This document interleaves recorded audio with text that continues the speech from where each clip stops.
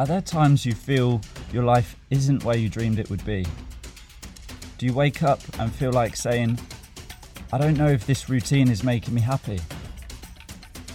Without the freedom to think and direct our own lives, other people do it for us. The point you start to feel off balance is tough. You question your own ability. This podcast will give you fascinating new perspectives, tools and methods from the greatest minds across the world. You'll become part of a global community, meeting people on a journey to invest in themselves first. These perspectives and tools will show you how to unlock your freedom of thought and become the master of your own life. So, let's get started.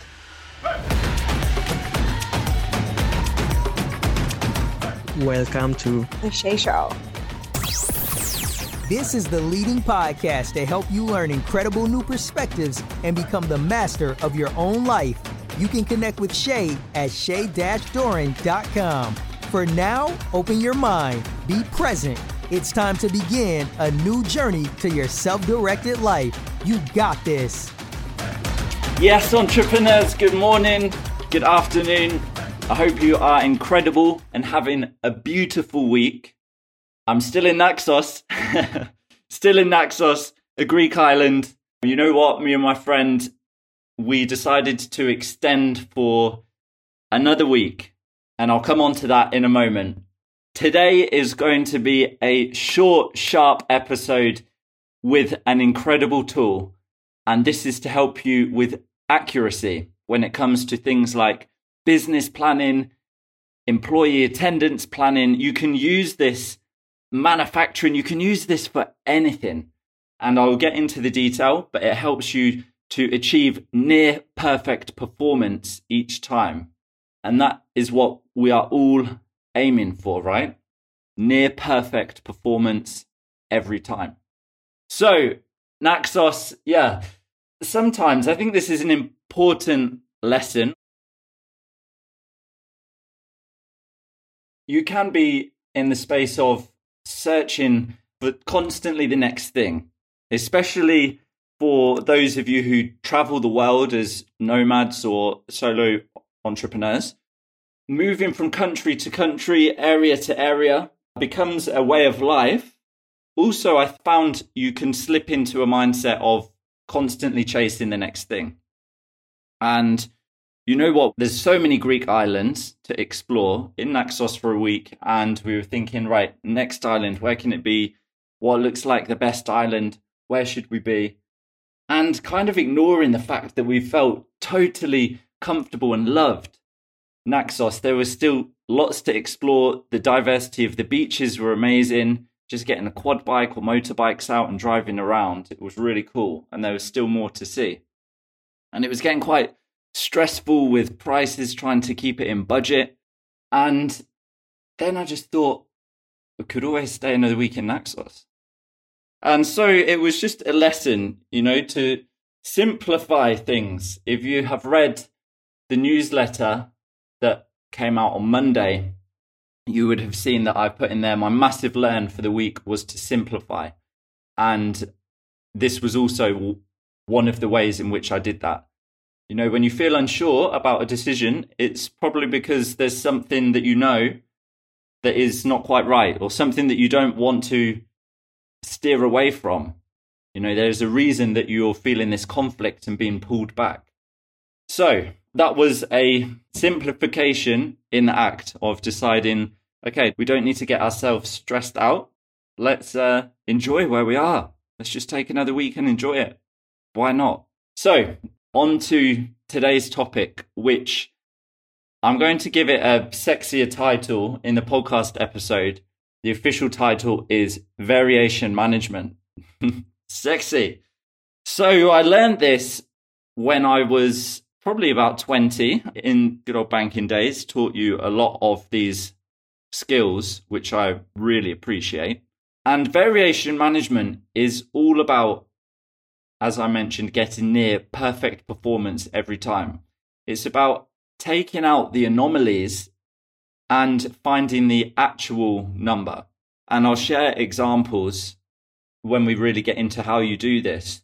But just for me to set the scene at the beginning, why would you use this? Why should you be interested in variation management?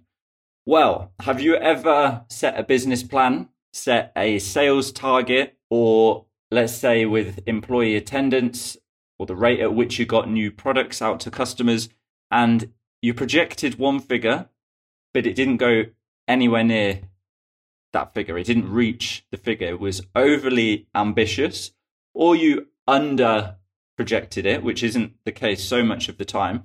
Usually we're chasing goals or closing this gap because we've over projected what we thought we were going to get and where we're actually at.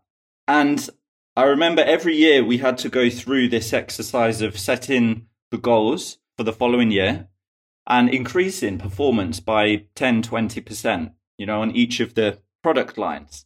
And if you have your own business or if you're working in a business, you'll be familiar with this. This is a normal yearly thing to increase your goals each year. But what is that based on? Fair enough if you have things like increased marketing spend or a new product that you're launching to the market. But the numbers very often I found are based on taking the average. Well, what has the average performance been, let's say, for 2020? And let's increase that then by 10% or 20%. And that is what we will achieve in 2021. But you're setting yourself up to be chasing the goals when you do it that way. You're setting yourself up to create gaps in your performance. And this mindset of continuously chasing, it can be exciting for a short period of time. Let's say if you have a major sales drive, you're igniting the staff, you're perhaps giving them some incentive to close the gap or get ahead of the target. But that is pure willpower that you're relying on. It is not accuracy. It is pure drive and passion, which does work for a period of time. But ideally, you would like near perfect performance as consistently as possible. And then on top of that, you have the passionate and fire drives to make the performance even better. And that is what this is all about. And let me tell you, it's so simple. Perhaps variation management, that title makes it sound quite complex, but I'm going to give you the simple version of it. There's more to look at on Google. There's, I think, two elements to this. It's about first making sure your numbers that you project are accurate as possible. And then the second element is about how you address the anomalies, either side, that are at the top and at the bottom. So I'll talk about both of these, but the focus is on how to create accurate projections for your business plan, for finances, for investment, for manufacturing, for employee productivity, for employee attendance. You can apply this lens everywhere.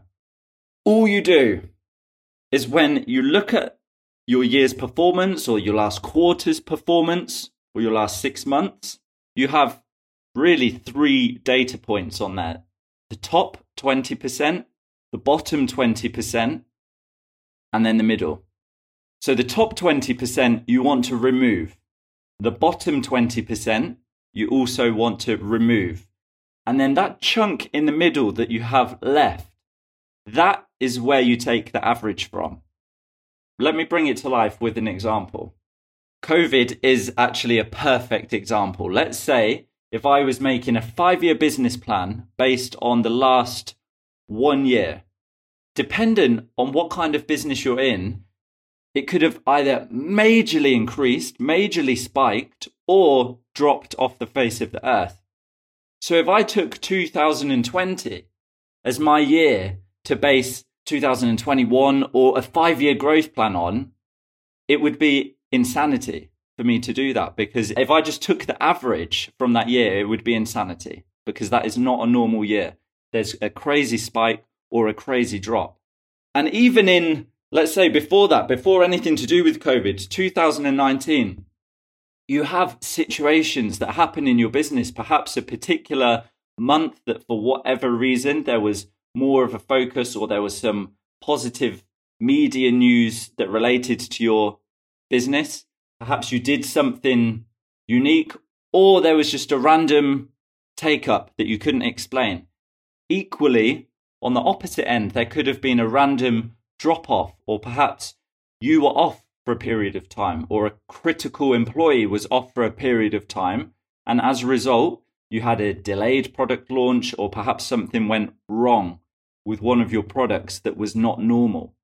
So by discounting and taking out this view of top 20% and the bottom 20% of your figures, and then looking at the average, taking the average from that chunk that you have left, that is accuracy. Can you see this? You're taking away those anomalies, those random acts. You're taking them out, and you're looking at, okay, once I've taken out the top and the bottom, what am I left with? And what is my average of that? It's a much more accurate point of view. And you can apply this to so many things. I'm going to give a very random example here. Take attendance, okay? I remember in the bank, there were people that showed up every day. They were proud of the fact that they hadn't taken a sick day for 3 years, 5 years. And then you had people who were off all the time and took the piss, were some people for genuine reasons, other people because they weren't in the right job for them and quite frankly were lazy and were taking time off, making up random excuses for it. So we all know people that have done that kind of thing, and we all know the people that are proud of their attendance record. So if I was trying to find the average for my employees' attendance, I would not be including the very best performers and the very worst performers, because that is going to skew my average. It would make the situation look better than or worse than it actually is. So I would take out the top 20% of people that showed up every single day. I would take out the bottom 20% of people that were off a lot of the time. And that block that I'm left with, what is the average attendance rate within there? And that is accuracy. That is as close to real as it gets. Another example, I just want to keep on bringing this to life so that you can try and understand how it relates to your industry. Manufacturing. You have times where things go absolutely perfectly ahead of time. Something, for whatever reason, it just really worked. It was a really great week. Things were manufactured at speed. Everything just went perfectly. And then you have times where there was an error, someone was off, somebody made a major mistake, and it went horribly wrong. So again, if you're trying to look at, okay, how many cars is coming into my head? How many cars are we producing a sellable level on a yearly basis? You would want to take out the top 20% of those times where it worked more than well, and the bottom 20% of where it went horribly wrong. The average of that middle chunk is accuracy. That is how you're going to get the actual, or as close to the actual number that you're looking for. So that, in short, is variation management. All right, because you imagine this line that almost looks like a heart monitor. In anything that you're measuring, you're going to have peaks and you're going to have dips. And this is about not looking at the standard average that many people do and then overestimate what they're going to achieve. This is about getting a projection as close to accurate as possible, and therefore your result as close to what you predicted, if not better. Would you rather be chasing a goal through the whole year, or would you rather be achieving that goal most of the time and then having times when you achieve even more? I know what I would want to be doing. I mentioned I would also touch on the second part of it, which is about addressing the inconsistencies. So let's go back to that employee attendance example. You've figured out what your average employee attendance rate is. Then you would want to address, okay, the employee that is attending and showing up every single day and is proud of their record. Why? What is it that makes them proud about that? Why do they want to show up? What is making them so passionate? And how can you help to install that passion within other employees? Because you would love most people to be showing up most of the time. The employee that is not showing up or taking more than a normal amount of time out, what is going on? And how do you make sure that you reduce that? What can you do? Can you make any adjustments at work? Can you help them to leave the business if they're not in the right job? How do you take out as much of that bottom 20% as possible so that your line of variance, imagine squashing that spike, right? So the up and down heartbeat monitor, you're squashing it so that it's becoming much more regular and consistent. Same with manufacturing. You'd want to identify, when did it go horribly wrong and why? How do we make sure that does not ever happen again? And the top 20%, what went really well? Why did it go so well?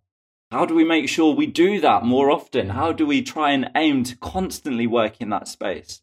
Again, you're squashing that variation line. And a really powerful tool that I've previously covered on a podcast episode, the 5 whys. And I'm sure you're familiar with this. If you're not, it is asking yourself why 5 times to get to the root cause. So for that bottom 20%, why did the manufacturing go horribly wrong? Because we had a new starter that didn't do what they were supposed to do in their area that day. Okay, why didn't they do what they were supposed to do? Let's say they didn't have the training in that particular area how they were meant to. Why were they not trained in that area? Because the person was off that day or the person was pulled into another meeting. Okay, why were they pulled into another meeting ahead of giving that training?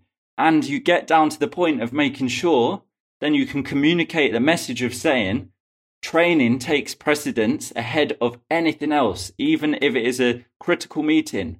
Find out the root cause rather than just thinking this person got it wrong and they're not good.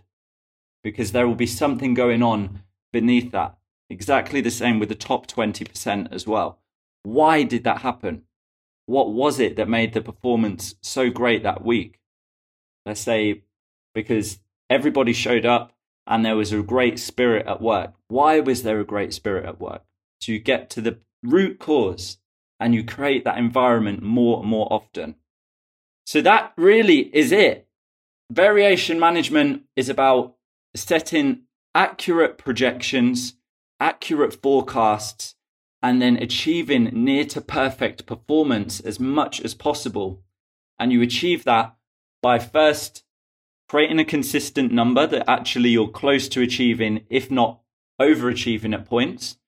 And secondly, by understanding what is causing the top 20% spikes to happen and the bottom 20% spikes to happen, either removing that out as much as possible, that's the bottom 20%, or you're increasing that style of working, that environment as much as possible, which would be the top 20%. That is it. There's a load more on Google if you want to check it out.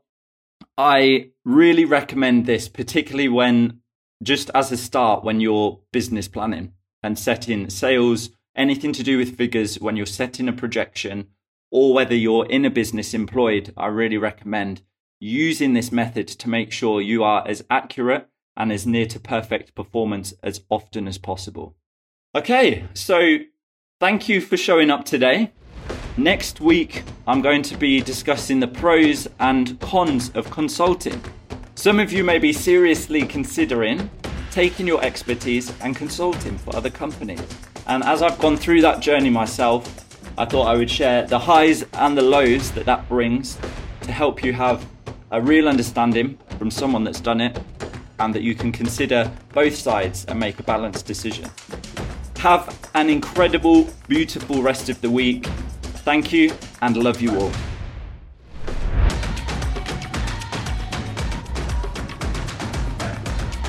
Go to shay-doran.com to connect with Shay and find out more about becoming a Group X member.